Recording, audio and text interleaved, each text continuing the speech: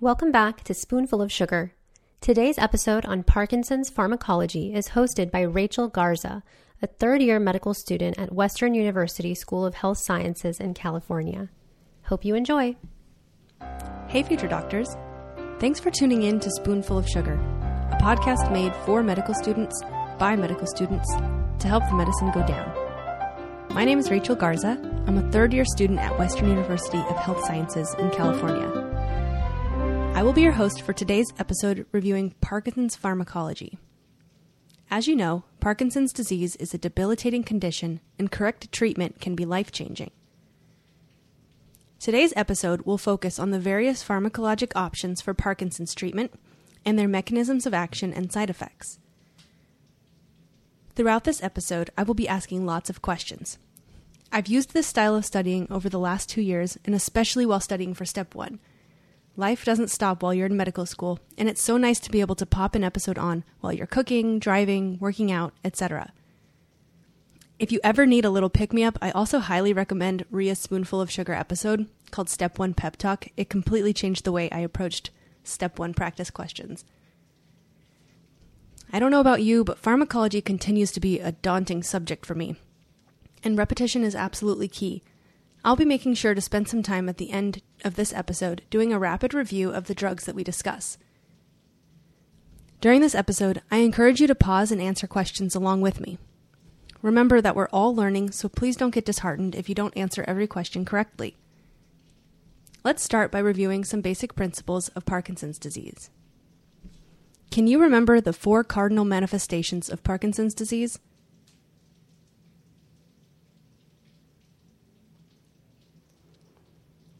The cardinal manifestations of Parkinson's disease can be remembered with the mnemonic TRAP. T for tremor, R for rigidity, A for akinesia, and P for postural instability. How is the tremor of Parkinson's usually described?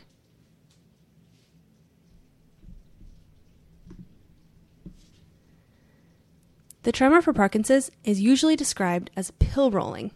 This is a big buzzword used by exam writers, so I would try to keep pill rolling with Parkinson's. How is the rigidity of Parkinson's usually described? The rigidity of Parkinson's is usually described as cogwheel. Cogwheel is a type of rigidity in muscles where they respond kind of like a cogwheel jerk. It gives way in little repeated jerks when the muscle is passively stretched. Again, that's a big buzzword used by exam writers. First aid also uses the mnemonic TRAP, but includes 2 S's at the end to include the signs and symptoms, shuffling gait, and small handwriting. What are some non-motor symptoms of Parkinson's disease? Non-motor symptoms of Parkinson's disease include depression, anxiety, cognitive impairment, autonomic dysfunction, and sleep disturbances, all of which can greatly impact the patient's quality of life.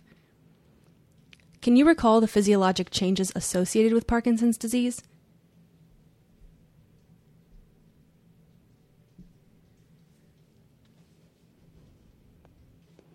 One change is the accumulation of intracellular aggregates of alpha-synuclein forms of Lewy bodies, but the other major physiological change, and the focus of most pharmacologic treatments, is the progressive loss of dopaminergic neurons in the substantia nigra pars compacta. This results in disrupted communication within the basal ganglia, which is a group of structures responsible for regulating movement. Can you remember which dopaminergic pathway is most affected in Parkinson's disease?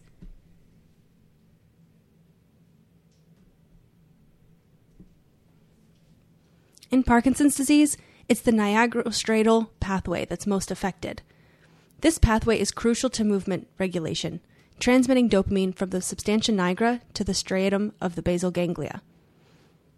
So based on those answers, it would make sense that the major goal of Parkinson's disease pharmacologic therapy is to increase dopamine effect. So you might be thinking, if the goal of treatment is just to increase available dopamine in the central nervous system, shouldn't it be as simple as just giving people dopamine? Why do we need a whole podcast episode about this? Well, I want to pose that question back to you. Why can't we just administer dopamine to our patients with Parkinson's?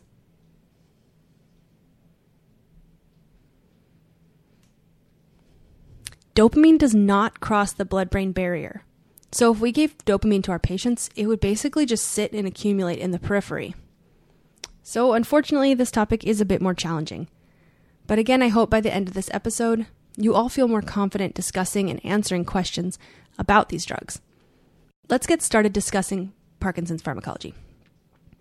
While dopamine deficiency is a key factor in the development of Parkinson's disease, direct dopamine administration is not an option. So what can we do? So the main ways we can treat Parkinson's is by 1, adding dopamine to the system, 2, decreasing dopamine breakdown, and 3, stimulating dopamine receptors. So for younger patients in the early stages of Parkinson's disease, non-ergot dopamine agonists are the first-line choice. These drugs include pramipexole and ropinirole. Again, that's pramipexole and ropinirole. These are non-ergot dopamine agonists. Dopamine agonists act at the postsynaptic terminal in the striatum to improve symptoms by stimulation of the dopamine receptors. Older patients, however, are usually started on a different first-line drug. And to discuss this, I'm going to first ask you, can you recall the precursor molecule for dopamine?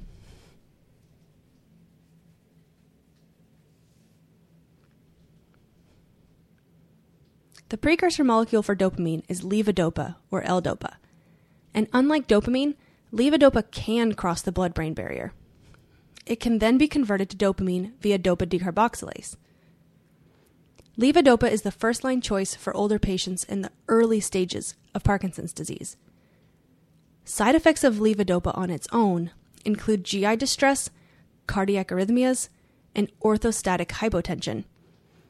These side effects are due to the unwanted peripheral conversion of levodopa to dopamine. Levodopa is given in combination with another drug. Can you recall the name and mechanism of action of levodopa's paired drug? Levodopa is given in combination with carbidopa. Carbidopa blocks peripheral conversion of levodopa to dopamine by inhibiting dopa decarboxylase. Unlike L-DOPA, carbidopa is unable to cross the blood-brain barrier. The overall result is increased levodopa in the central nervous system available for central conversion to dopamine. Carbidopa also decreases those unwanted side effects that would occur with high peripheral dopamine. Can you think of a relative contraindication to levodopa therapy?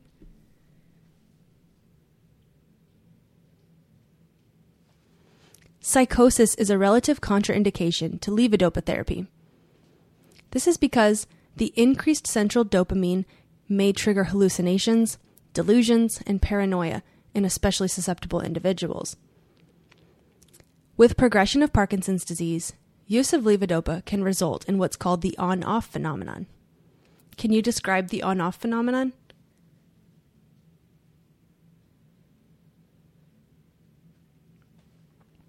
With progression of Parkinson's disease and longer duration of time on levodopa, the therapy can improve mobility in the on periods, but actually impair mobility in what are called the off periods. During off periods, patients can experience dyskinesias, which can result in chorioathetosis of the face and distal extremities. These changes can occur daily and are often very unpredictable. The therapeutic window of levodopa therapy narrows as Parkinson's progresses. Management of this phenomenon can be challenging, but may include making changes to timing and dosage of levodopa or combining with other medications, which we'll discuss now. So the goal of treatment in more advanced stages of Parkinson's is often to reduce the amount of time the patient spends in the off periods. One class of drugs used in advanced disease stages is catechol O-methyltransferase inhibitors. That name is way too long, so they're actually referred to as COMT inhibitors. What are the names of the COMT inhibitors?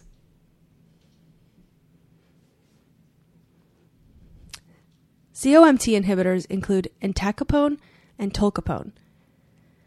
Do these drugs act centrally or peripherally?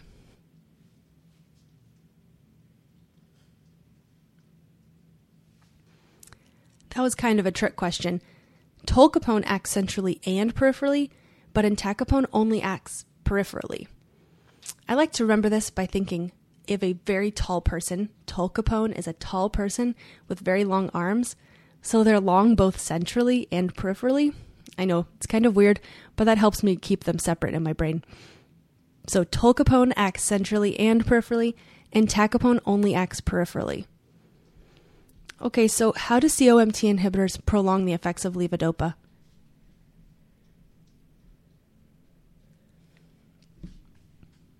Entacapone and tolcapone act peripherally to decrease the degradation of levodopa by inhibiting COMT peripherally. Tolcapone can also act centrally to prevent degradation of dopamine by inhibiting COMT in the brain.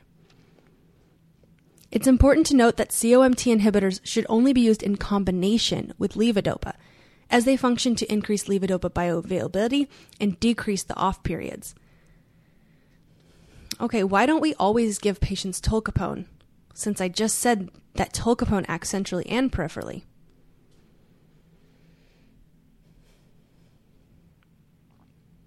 Tolcapone has the unfortunate side effect of hepatic failure, so entacapone is often preferred initial therapy. Another drug class that can be used to prevent breakdown of dopamine is the monoamine oxidase, or MAO, inhibitors. These include selegiline and razagiline, which are selective inhibitors of MAOB. Why would we prefer MAOB inhibition rather than MAOA?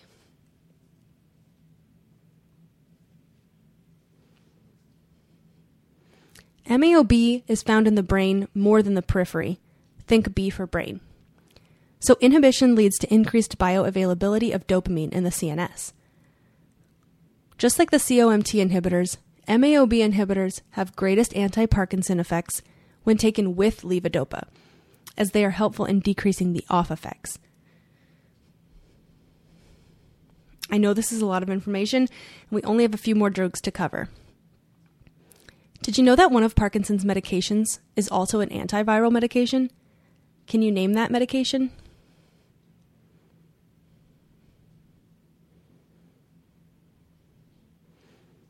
Amantadine is an antiviral medication that also enhances the effects of endogenous dopamine. It does so by increasing synthesis and release of dopamine, while also inhibiting its reuptake by presynaptic nerve terminals. Amantadine is most helpful in reducing the dyskinesias of levodopa therapy. There are also 2 antimuscarinic agents used to treat Parkinsonism. Can you name these medications?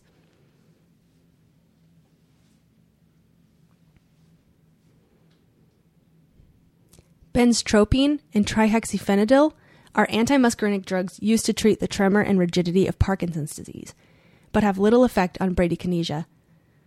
First aid uses the mnemonic, "Try parking my Mercedes-Benz," to help remember these drugs. Tri for trihexyphenidyl, parking for Parkinsonism, and my Mercedes-Benz for benztropine. Why would we use antimuscarinics for Parkinson's? Why would that be helpful?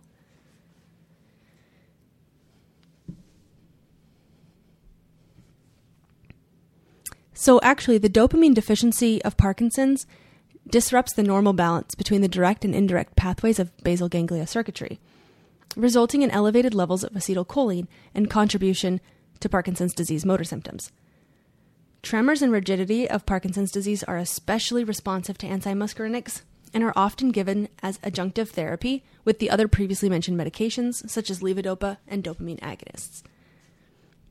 And that wraps up Parkinson's pharmacology. Let's review by doing some rapid questions about what we just discussed. And remember, it's okay if you don't answer every question correct right now. We're all still learning. So my first question is, can you remember the 4 cardinal manifestations of Parkinson's disease?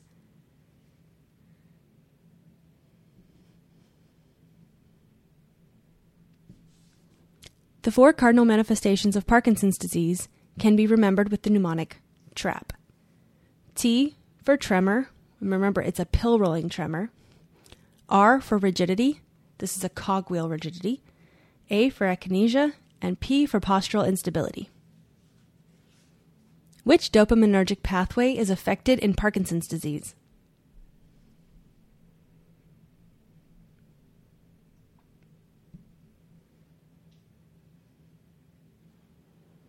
In Parkinson's disease, there is progressive loss of dopaminergic neurons in the substantia nigra pars compacta. The dopaminergic pathway most affected is the nigrostriatal pathway. This pathway is crucial to movement regulation, transmitting dopamine from the substantia nigra to the striatum of the basal ganglia. Young patients with early disease are started on dopamine agonists. Can you name some of these drugs?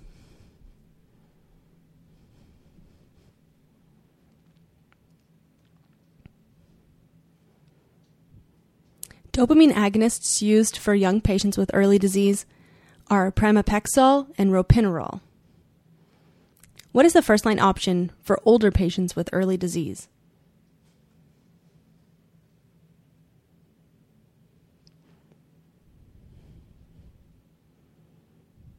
So for older patients with early disease, the first-line option is levodopa with carbidopa. Recall that levodopa is the precursor to dopamine, which can cross the blood-brain barrier, and carbidopa prevents peripheral conversion of levodopa to dopamine, overall increasing the amount of dopamine in the brain. What is the on-off phenomenon?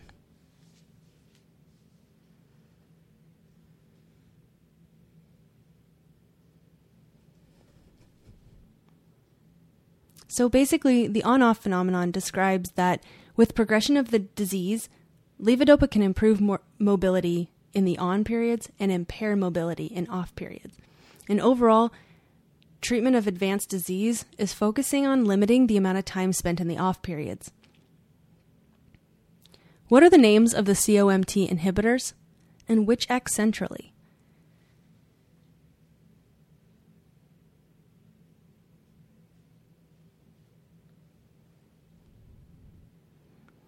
COMT inhibitors include entacapone and tolcapone. Tolcapone acts centrally. You can remember my weird memory tool of a very tall person with long arms, central and peripheral. How do COMT inhibitors prolong the effects of levodopa?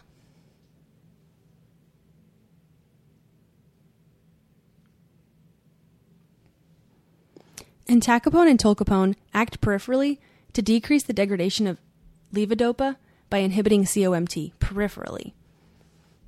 Tolcapone can also act centrally to prevent degradation of dopamine by inhibiting COMT in the brain. So when working peripherally, it's focusing on limiting the degradation of levodopa. When working centrally, focus is limiting the degradation of dopamine. What is the mechanism of action of selegiline?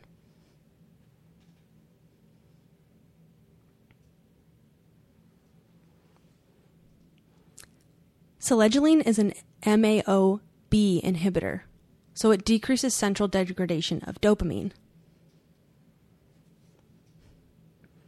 Which antiviral can be used in Parkinson's treatment, and what is its mechanism of action?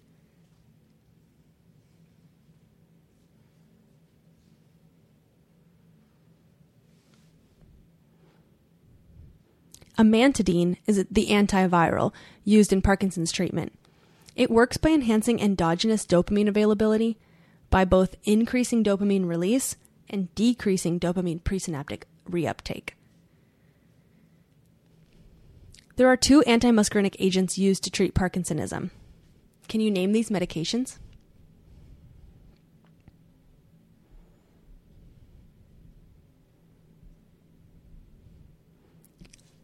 Benztropine and trihexylphenidil are antimuscarinic drugs used to treat the tremor and rigidity of Parkinson's disease. But remember, they have very little effect on the bradykinesia. And if you want that mnemonic again, it was try parking my Mercedes-Benz. Tri for trihexyphenidil, parking for Parkinsonism, and my Mercedes-Benz for benztropine. All right, and thank you so much for listening to this episode. I know how difficult it can be to learn pharmacology, but I hope that this episode helped you understand Parkinson's drugs just a bit more. If you ever want to revisit this topic later in your studying, try quizzing yourself with the rapid review at the end of this episode again. If you found this episode helpful, please subscribe to our podcast. If you have any questions, comments, or concerns, please visit our website at spoonfulofsugar.org and post them under the links for this episode. Medical school is hard, but you're not alone. Good luck with studying, and remember that if you ever have an SOS moment while studying, Spoonful of Sugar is always here to help the medicine go down.